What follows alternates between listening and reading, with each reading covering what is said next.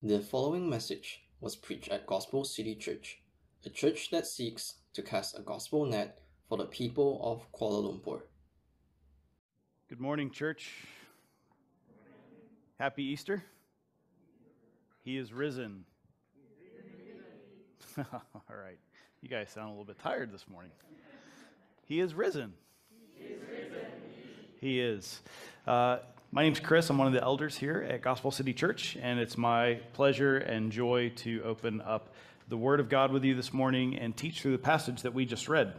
If you're a guest with us, we have some Bibles that we would like to give to you as a gift. If you don't have a Bible, you didn't bring one, Sue is in the back, and you just put your hand up in the air, and we will make sure that you get a copy. This is our gift to you, our Easter gift, so please take it with you and enjoy it at home or share with others. We read, Serena just read Luke chapter 24, verses 1 through 49, and I'm going to talk through it this morning. If you received one of those Bibles, you can turn to page 516, and you'll find the passage there on page 516 and following.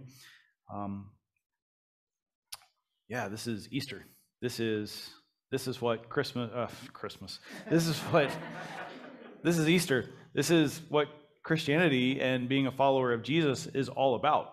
If it was not for the celebration of the resurrection of Jesus Christ from the dead, Paul tells us in the book of 1 Corinthians, we would have no faith. There would be no point in gathering together, worshiping Jesus, and following him. So this is an important day. If you're a guest with us, as I look around, I see a lot of faces I don't recognize, so welcome. We're glad you're here. If you are a normal attender or even a covenant partner, we're glad you're here to celebrate this time. We look forward to getting to know you better as the day goes on. Let me open us in a word of prayer, and then we'll dive into the message. Father, we want to take this moment and we want to acknowledge you as the one true living God, the maker of heaven and earth. We know, we believe, we confess that you sent your Son, that he might live a life that we could not live, a life free from sin, that he would willingly lay his life down as a sacrificial death in our place to take the punishment of all our sin upon himself, to give up his life and then to raise from the dead. And we look to this risen Jesus this morning, and we want to exalt in him, and we want to worship him. And Father, we pray that you would so work in our hearts and our minds this morning that we would clearly see our Lord Jesus, and that you would increase our faith, Father, as we may have questions or struggles with this truth, because it is so fascinating that one would rise from the dead.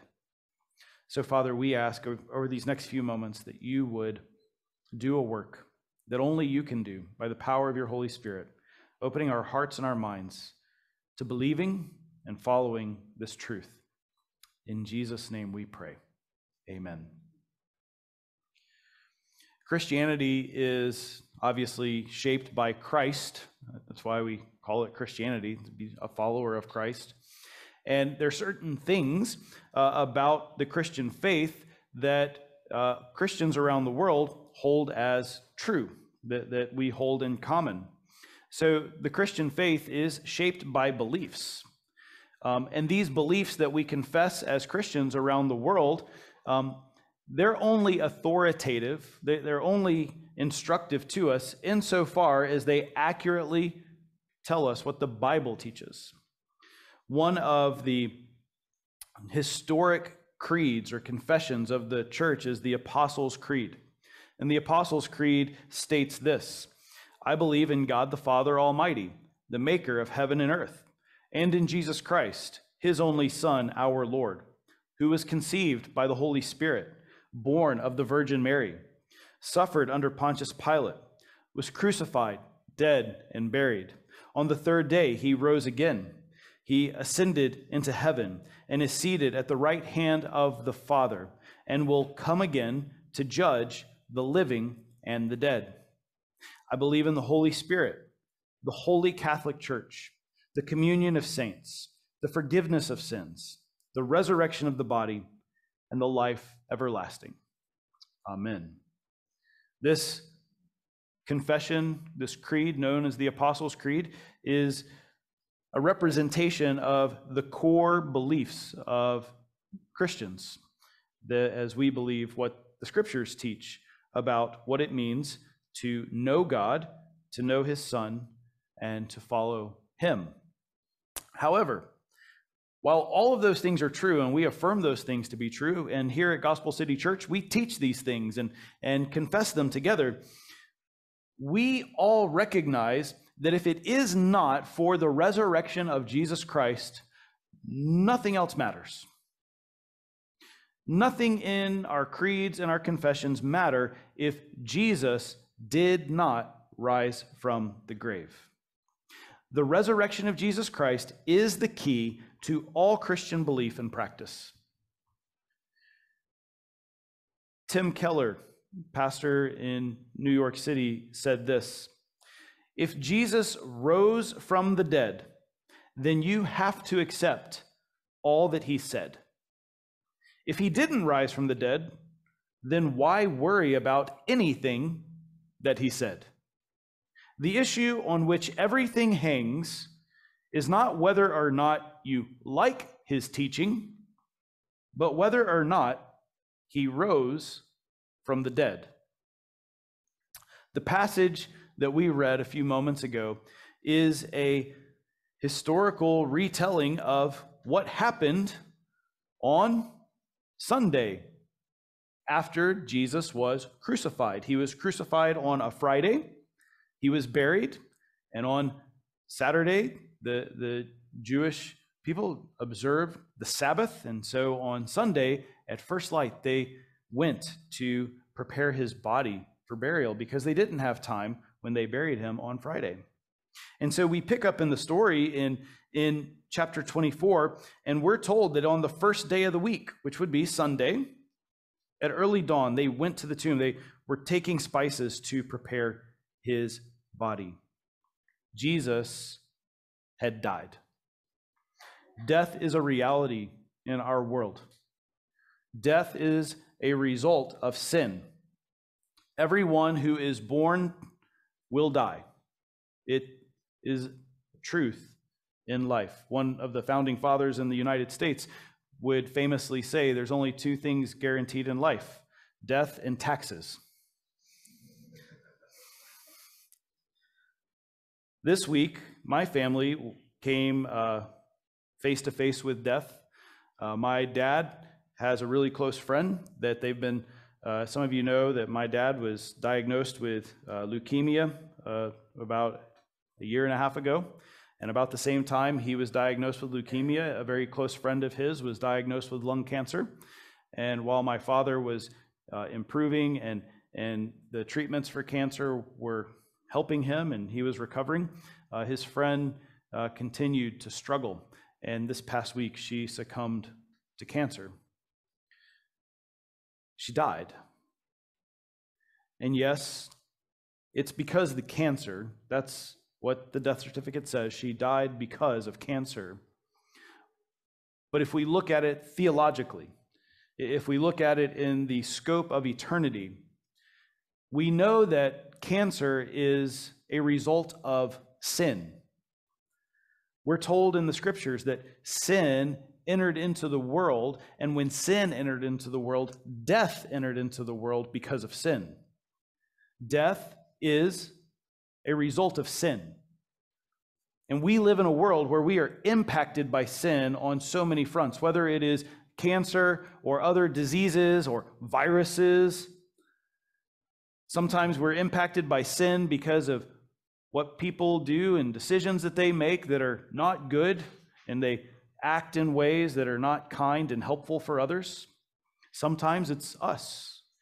when we exercise our own sinfulness, our selfishness, and we do not put others above ourselves, and we seek to make much of ourselves rather than making much of others, we exhibit sinfulness. And that sinfulness leads to death. Everyone has sinned, the Bible says. The Bible says that the wages of sin is death. And Jesus died. He died. And it was very confusing for his followers because they had put so much hope on him that he would be the one who would lead them and guide them and overthrow the oppressive government. And they had all these expectations for who he was and what he would do, that they could not and did not clearly understand who he was and what he intended to accomplish. So this group went to the tomb to prepare his body in a culturally appropriate way for burial. And they get there and they look, and verse 5 tells us they were frightened because they had seen two men who were in dazzling apparel. And these two men say, "Why are you here? Why are you looking for the living among the dead?" What a confusing question, right? You want to find somebody who's alive, the last place you go is to a cemetery. You go to the cemetery because that's where people are buried, not where people are living. And these ladies are asked, "Why are you here? The one you're looking for is not here. He is risen." And then they tell them, remember, Jesus himself said that he would be delivered into the hands of sinful men, that he would be crucified, and on the third day rise. And then they remembered his words. Say, "Oh, yeah, he did say that, didn't he?" But how in the world could they even understand what he meant? How could they understand? I mean, people just don't rise from the grave. It doesn't happen. That's not a thing. My dad's friend who passed away this week, she's gone. She's gone. Many of us in this room, whether in the recent past or in years ago, we've lost someone that we love very much. We don't expect to see that person walking through the door today because we know that death is a final thing. The Bible tells us that it is appointed to everyone once to die, and after this, the judgment. And yet, at the tomb, these women are told, he's not here, he's alive. How confusing this must have been for them.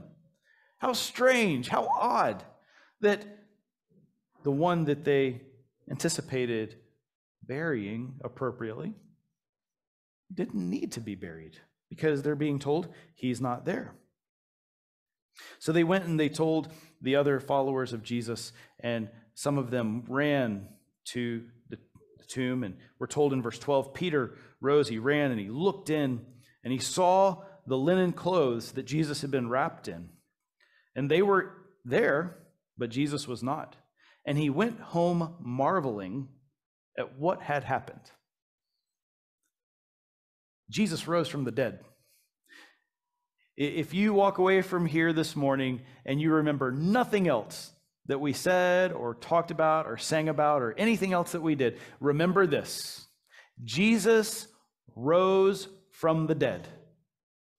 Literally, physically, bodily, rose from the grave. It wasn't just a myth. It's not a fancy story.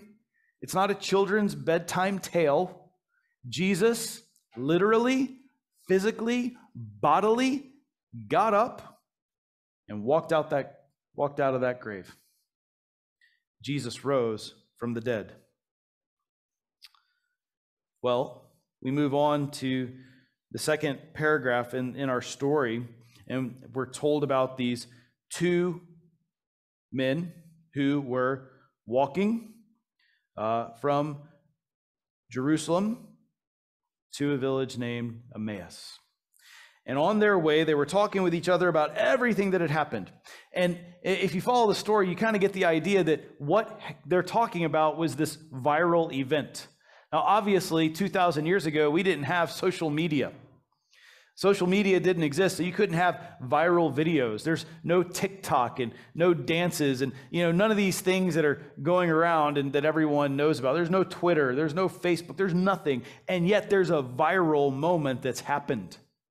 And they're talking about it, and everyone knows about it. Perhaps you have been a part of these moments where social media is not necessary for us to understand that something important happened. Growing up in the United States of America, I was often reminded that if you were alive when President Kennedy was assassinated, every person who was alive at that time knew where they were the moment they heard the news. Even as a small child, I was like 5 or 6 when, maybe a little bit older, but I know where I was when the Challenger shuttle exploded. I was home watching it on TV, and everyone in my generation knows where they were. Maybe a little closer to home here in Malaysia, maybe you remember that morning waking up a few years ago and hearing about MH370 and how it had just disappeared. And we all collectively knew where we were. And then just a few short weeks later, I remember where I was when news started circulating about the AirAsia flight that had crashed. It was a Sunday morning. I was sitting in the balcony at Pantai Baptist Church. I never sit in the balcony, but for some reason I was in the balcony that day. And I looked, and everybody was on their phones, and everyone starts talking, and I pulled up my phone. What's going on? And in the headline, AirAsia had a plane that crashed. It was a viral moment. Everyone knew. Everyone was talking. Everyone heard the news. It was a big deal. And everyone knew something. They may not know the whole story, but they knew the headline. It was a viral moment. And here in Jerusalem, 2,000 years ago, is a viral moment. Because these two guys, they're walking, and Jesus comes near to them, and they don't know it's him because why would they know it's him? They're not expecting to see Jesus, right? Like maybe somebody who looks like Jesus, but it can't be Jesus. But it says their eyes were kept from recognizing him, and he asked them, what's the conversation? What are you talking about? And they looked at him, and they were like, are you crazy? What's wrong with you? Are you not the only person in Jerusalem who doesn't know what's happened? And Jesus, I love Jesus, obviously, because he is my Lord and Savior, but sometimes he says some cheeky things, and I love it. And he says, what things? What things happened in Jerusalem? And they said, well, concerning Jesus, a man who is a prophet, mighty in deed and word and before God and all the people, and how our chief priests and rulers delivered him up to be condemned to death. He was crucified. We had hoped he would be the one to redeem Israel. So they're just telling him everything that had happened, everything that they had experienced, the headlines, the viral moment. And Jesus is hearing them talk about himself. And Jesus says in verse 25, "O foolish ones, slow of heart to believe everything that the prophets have spoken. Wasn't it necessary for the Christ to suffer and enter into his glory?" And then this is astounding. Verse 27 says, beginning with Moses and all the prophets, he interpreted to them in all the scriptures the things concerning himself. Okay, the first thing I want you to walk away here remembering is this: Jesus rose from the dead. Non-negotiable. You walk out of here, so what did you talk about at church this morning? We talked about Jesus rose from the dead, okay? That's number one. Number two, if you can remember two things, I want you to remember this. Jesus is the one who opens people's minds to understand and believe what the Bible teaches about him.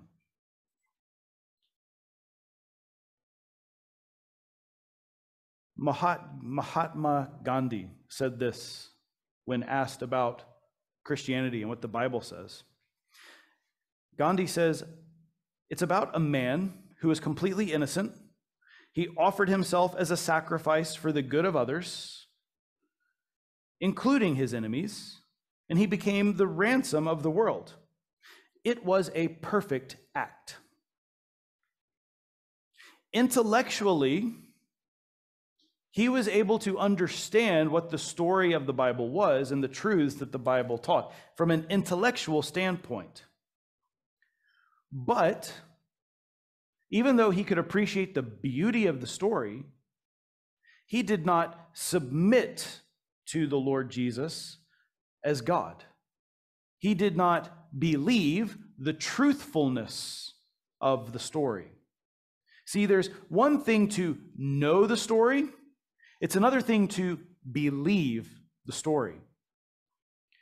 And here, these two guys on the road to Emmaus, they knew the details of the story, but for whatever reason, they didn't fully comprehend and appreciate the truth of the story until Jesus began to explain to them everything in the Old Testament, how it pointed to him. We recently, some of the folks sharing testimonies this morning mentioned how we just went through Genesis. And we just completed our journey through Genesis. And we did it in phases over a long period of time. But think about how the Bible points to Jesus. Here it says that he began in Moses. And when it says that he began in Moses, it means that he began in the first 5 books of the Bible that Moses wrote: Genesis, Exodus, Leviticus, Numbers, and Deuteronomy. And so he started where we started a few years ago when we opened up the Bible and started teaching and preaching. Think of how Genesis portrays Jesus and points to Jesus. Think about Genesis chapter 3, where there is a seed that is promised that would come from the woman who would crush the serpent. His heel would be bruised, but he would crush the serpent. I wonder on the road to Emmaus if these two guys heard Jesus saying, well, you remember Genesis chapter 3:15, how there was promise that a seed from a woman would come that would suffer, his heel would be bruised, but he would crush the enemy? Well, that was about Jesus. How about all the promises made to Abraham and Isaac and Jacob? We're told in the book of Hebrews that they all died without seeing their faith made sight. Well, could Jesus have been telling these two guys on the road to Emmaus about how all of those promises to Abraham, Isaac, and Jacob were made real in him? How about the story of Isaac when Abraham took Isaac up on a hill to sacrifice him? And just before he sacrificed him, he was stopped. And I love the story because Isaac, on the way up the hill, says, Dad, where's the sacrifice? What does Abraham tell his son? The Lord will provide. When the Lord stopped him from sacrificing his son, he looked and there was a ram caught in the thicket. And he took that ram and he sacrificed that ram. Was that ram pointing to Jesus who would die in my place? Just as that ram there died in place of Isaac? How about Joseph? We studied about Joseph and how he was sold into slavery and betrayed by those who were closest to him. Was Jesus not betrayed by one of the 12 who was closest to him and suffered because of that betrayal? Or how about Judah, who offered himself to be a sacrifice instead of his brothers? Jesus sacrificed himself. He made that offer of himself. I mean, that's just in the book of Genesis, and that's not even exhausting Genesis and how all the different pictures and portraits and looks towards Jesus are there. I mean, it's flooded. Think about other Old Testament portraits of Jesus. In the book of Exodus, Jesus is foreshadowed as the Passover lamb. In the book of Deuteronomy, God says that one day he will rise up a prophet who is greater than Moses. Who is the prophet greater than Moses if it's not Jesus? In 2 Samuel 7, David receives a promise that he will have an eternal throne and he will have a son, an heir who sits on that throne. Who is that king if not Jesus? The Psalms are filled with prophecies and allusions and portrayals of the coming Messiah that were fulfilled when Christ came. The prophet Isaiah tells us in verse 53 about a servant who would be beaten, who would suffer and be rejected. And if you ever go back and you read Isaiah 53, oh my word, like it could have been written the day Jesus was crucified, and yet it was written over 500 years before the event ever took place. The prophet Daniel in chapter 7 talks about the Ancient of Days whose kingdom will know no end. Who could that be if not Jesus? Jesus himself, when he was walking and teaching, and he used Jonah as a very clear example of who he was. He said, just as Jonah was in the belly of the fish for 3 days, so will the Son of Man be in the belly of the earth. Jonah was pointing to Jesus. The prophet Zechariah said that the Christ, the Messiah, would enter in Jerusalem riding on the back of a donkey. I mean, there are so many pictures and portraits of the Old Testament pointing to Jesus. And not just as a reigning king, but as a suffering servant. One who would give himself for his people. You see, Jesus is the main character in the Bible, even though he doesn't show up until almost 2/3 of the way through. He's the main character. It's all about him. It's all about him, and the most important thing that he ever did was rise from the grave. He rose from the dead. So he tells them all these things, and then he stays with them, and they sit down to eat, and he begins to break bread. And verse 31 says, their eyes were opened, and they recognized him. Oh, that the eyes of your heart would open, and you would recognize Jesus. That you would see him for who he is, in all of his glory and splendor, his goodness, his majesty, his worth, his might, his kindness. Oh, that you would see him, just as these two saw him. And then, this is crazy. I mean, this is really crazy. It's not quite as crazy as someone rising from the grave, but it's pretty close. It says, he vanished from their sight. What?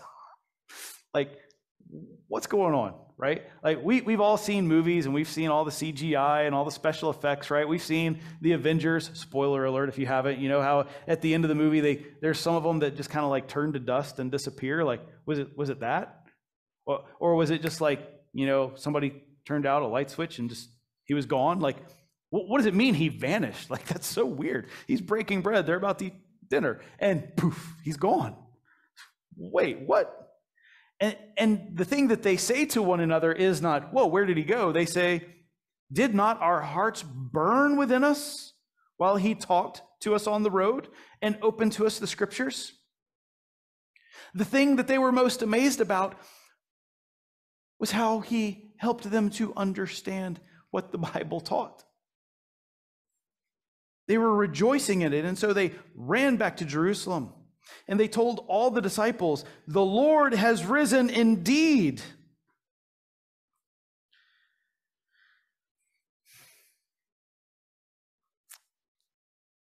What an incredible, incredible truth. Jesus has risen from the grave, and he opens up the hearts and the minds of his people to know him and to follow him. But it doesn't end there. You see, it's not just that he rose from the grave, and it's not just that he's the one who opens up minds and hearts, but he is the one who sends his followers to tell this story, to continue to tell this story so that those who haven't heard could hear. You see, the resurrection from the dead, Christ's resurrection from the dead, it's the foundation of everything that we proclaim. Once again, as Paul said in 1 Corinthians chapter 15, that if the resurrection did not happen, to paraphrase him, we, of all people, are most to be pitied because we're foolish for following a lie. It's the most important event in all of human history. Jesus, in verse 38, appears amidst his disciples, right? So just as he vanished, all of a sudden, there he is. Like, that's crazy. That's wild. He's there and he says, "Peace to you." They were startled and frightened. I don't know about you, but if we're all here and we're just kind of talking and hanging out and all of a sudden somebody just appears, like, we're going to be a little startled and frightened, right? I mean, some of us are going to run out. Some of us are going to scream. Some of us may faint. I mean, who knows what's going to... It's astonishing when these things happen. Peace be to you. Why are you troubled? Why do doubts arise in your hearts? Jesus, in his body, remember, he rose again from the grave, literally, physically, bodily. He says, "Here I am. Look at me. Here's my hands and my feet. Touch me and see. I'm not just a spirit, but I am Jesus." And then he asks, "Do you have anything to eat?" just to prove that, yeah, he is still fully man. He's fully God and fully man, resurrected from the grave. And he's hungry. And one day we're told that those of us who know him and follow him, that one day we will be transformed and we will be like him. And you know what? We will have glorified, resurrected bodies. And we're going to be hungry, praise God, because we know that in the coming kingdom, there's going to be a great banquet. And we're going to sit with the Lord Jesus and enjoy a feast. And we're going to be able to eat with him. He told them in verse 44, "These are all the words I spoke to you while I was with you. Everything written about me in the law of Moses and the prophets and the Psalms must be fulfilled." And so I wonder if it's like the same sermon he gave on the road to Emmaus, or maybe if he said something different. But once again, he began to, verse 45 says, open their minds to understand the scriptures. Something happened after the resurrection to where what people were blinded to before the resurrection, now they could see clearly.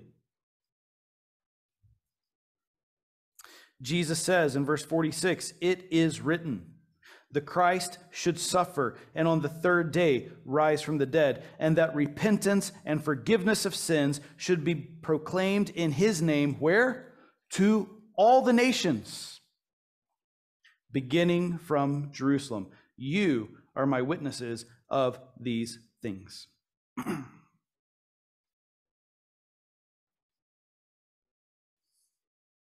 The resurrection of Jesus is the foundation for the message we proclaim.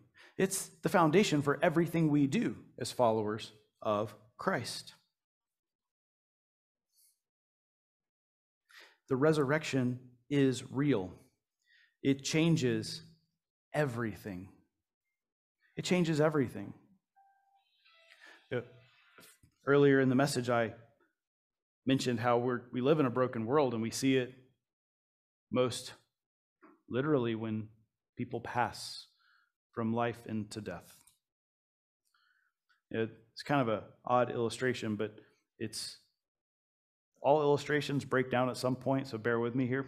But this past week, our family, we were on holiday, and One of the things that I really enjoy doing is I enjoy scuba diving. And for me, it's really calming just to be under the water, looking at fish and coral and just all that beautiful stuff. It's calming for me. I love it. Well, this week, while we were diving, it wasn't quite as calming as it normally is because the entire dive sites that we went to were just filled with jellyfish. And so we would get in the water and we would descend and you could look around and there's jellyfish. And, it's not so many that you can't avoid them, but they're there and you're focused on them. And instead of enjoying the dive, you're having to avoid the jellyfish. It's like an obstacle course underwater. I didn't put those jellyfish there. But you want to avoid those jellyfish because they can hurt. And oh, do they hurt.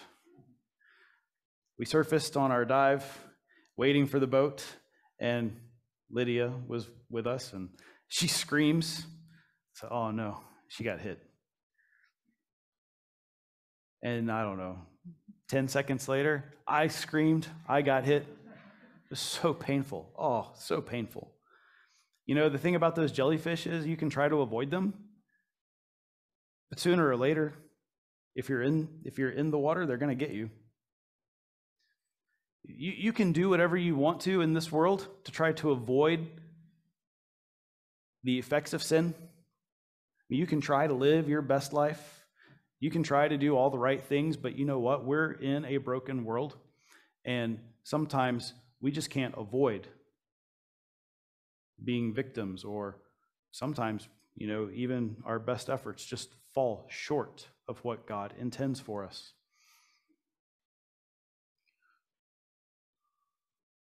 I can't remember being in so much pain. I got hit on the back of my leg, and my calf muscle just seized up, and my leg closed. And for 15 minutes, I was trying to extend my leg, and I couldn't. My leg was just cramped up. So painful. Big rash. They helped me get into the boat. We got back to shore. And you know what happened when we got to the dive shop? Some of you who are divers, you know this. They took some vinegar, and they poured the vinegar where I was stung. And you know what happened? Relief. Immediate relief. The pain from the sting was gone. Now, my muscle was still sore because after you have a cramp, you're still going to be sore. And there was still redness. There was a mark. But there was instant relief. Ladies and gentlemen, this morning, you may be suffering from sin. It may be sin that you have committed, where you have intentionally gone against the clear commands and teachings of God in the scriptures, his expectations for you. You have turned from him. You've wagged your finger at him and said, not your way, but my way. Maybe this morning, it's not something you have done intentionally, but maybe you have been victimized by someone else's sin. You've suffered because of what someone has done to you. And you're bitter and upset. Ladies and gentlemen, let me tell you this morning, look to Jesus. Look to him. He knows what it means to suffer at the hands of someone else. He knows what it is to bear the penalty of sin. When he was nailed to the cross, he was nailed to the cross in my place and in your place. When he suffered on the cross, he was bearing all the weight and all the wrath of God against sin, so that when by faith you look to him, you can receive the gift of forgiveness that he offers, that he won for you. And you say, how do we know that he won anything for us? Because when they went to the grave, he wasn't there. He overcame the enemy. He overcame the grave. He overcame sin. He crushed the serpent's head. And so just like when that vinegar was poured over that jellyfish bite and there was instant relief, brothers and sisters, you look to Jesus, there is instant relief. There's instant relief from the eternal penalty of sin. He offers forgiveness. And he's able to offer that to you because he rose from the grave. You see, the resurrection changes everything. It changes everything. It changes the way that we understand our purpose in life. It changes how we understand the way we relate to our brothers and sisters, our mothers and our fathers, and our sons and our daughters, and our cousins and our friends and our relatives and our neighbors and our colleagues. It changes everything about us when we not only just know the truths, but we believe them. C.S. Lewis says, I believe in Christianity in the same way that I believe the sun rose in the east and sets in the west. Not only because I see the sun rise and set, but because by it I am able to see everything else. Let that sink in. I believe in Christianity as I believe that the sun has risen, not only because I see it, but because by it I see everything else. That's the joy of Easter, is that the truth of the resurrection doesn't just give us hope, and praise God it does, and it doesn't prove that he's overcome sin and death, but by the truth of the resurrection and the hope that we have that we will be risen with him and that he has overcome, we are now able to see everything else through the lens of the hope of the resurrection.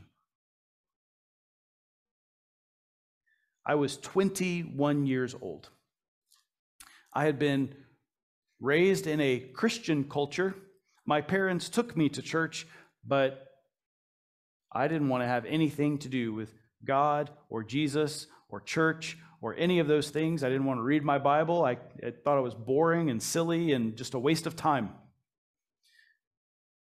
As soon as I could, I got my driver's license. I got a car, and I stopped going to church because I could do whatever I wanted to on Sunday morning when my family went to church. And for 5 years, I lived an incredibly rebellious life. But then something happened.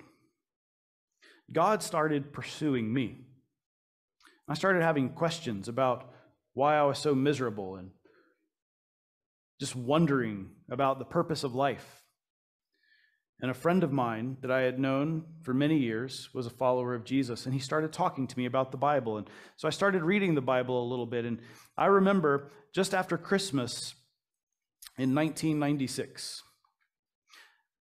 in my car, being confronted with this question: did I believe that Jesus rose from the grave? Growing up in church, I had heard all these stories. I was like Gandhi. I knew the stories. I could tell you the stories. I didn't care. I didn't believe they were true. But then there I was sitting in my car. It was snowing. It was cold. And I'm sitting in my car in a parking lot. And I'm just, the question comes, do I believe Jesus really existed? Yeah, I believe Jesus existed. I believe he was a historical reality. He was a person that existed. Do I believe what the Bible says about him? Maybe. I'm not really sure everything the Bible says, but the parts I know, I think I believe. Do I believe he rose again from the grave? And as that question just rang in my head, I realized that if I said, yes, I believe, it was going to change everything.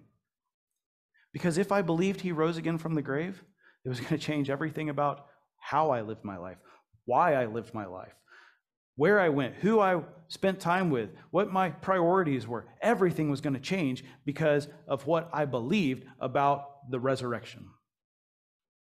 And I was sitting there behind the driver's wheel in a parking lot, and I thought, yeah, I believe. And the next week at church, I did the best I could to understand the gospel. I went home, I prayed the sinner's prayer the best I knew, whatever that meant, to say, Jesus, I believe in you. And my life has never been the same. I won't tell you it's been an easy life, but everything changed. And it all changed on the resurrection. This morning, the Holy Spirit is present with us.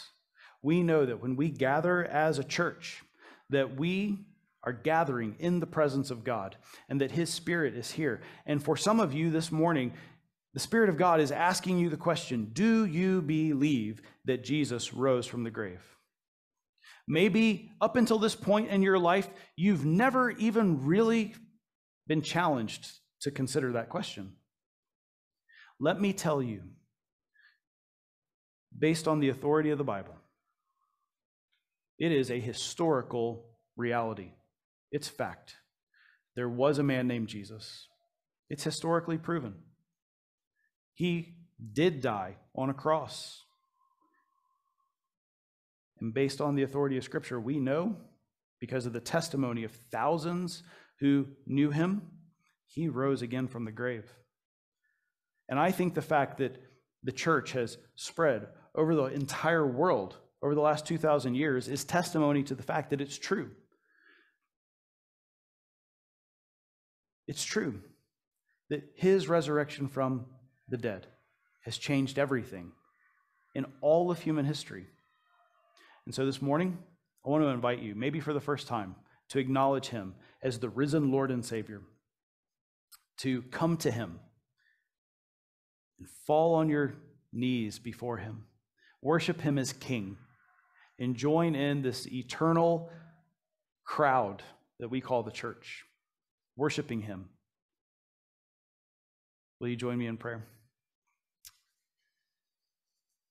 Father, thank you for this opportunity this morning to gather and to proclaim Jesus and his resurrection from the grave.